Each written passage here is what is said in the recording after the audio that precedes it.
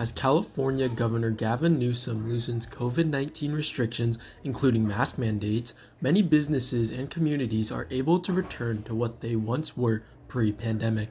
I think we hope to get back to longer hours. This year we're kind of just open 9 to 5 as we kind of rebuild our volunteer community. That's Dominique Floyd, the Associate Director for Front Porch. Front Porch is a Nonprofit coffee shop and community hub, and that we cater to Cal Poly and Cuesta students. We're staff run, there's 5 of us, and then we also rely on our student volunteers.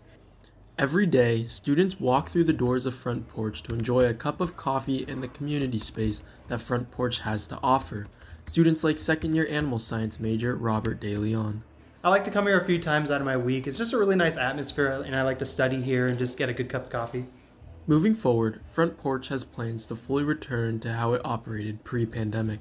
And we're using paper cups right now, whereas pre-pandemic we used our own mugs and things like that. And so I think we're hopeful that one day we'll get back to using those mugs as kind of a more sustainable thing as well, but we also are just really trying to monitor and do what's best for the safety of this community too. For KCPR, I'm Trevor Baumgardner.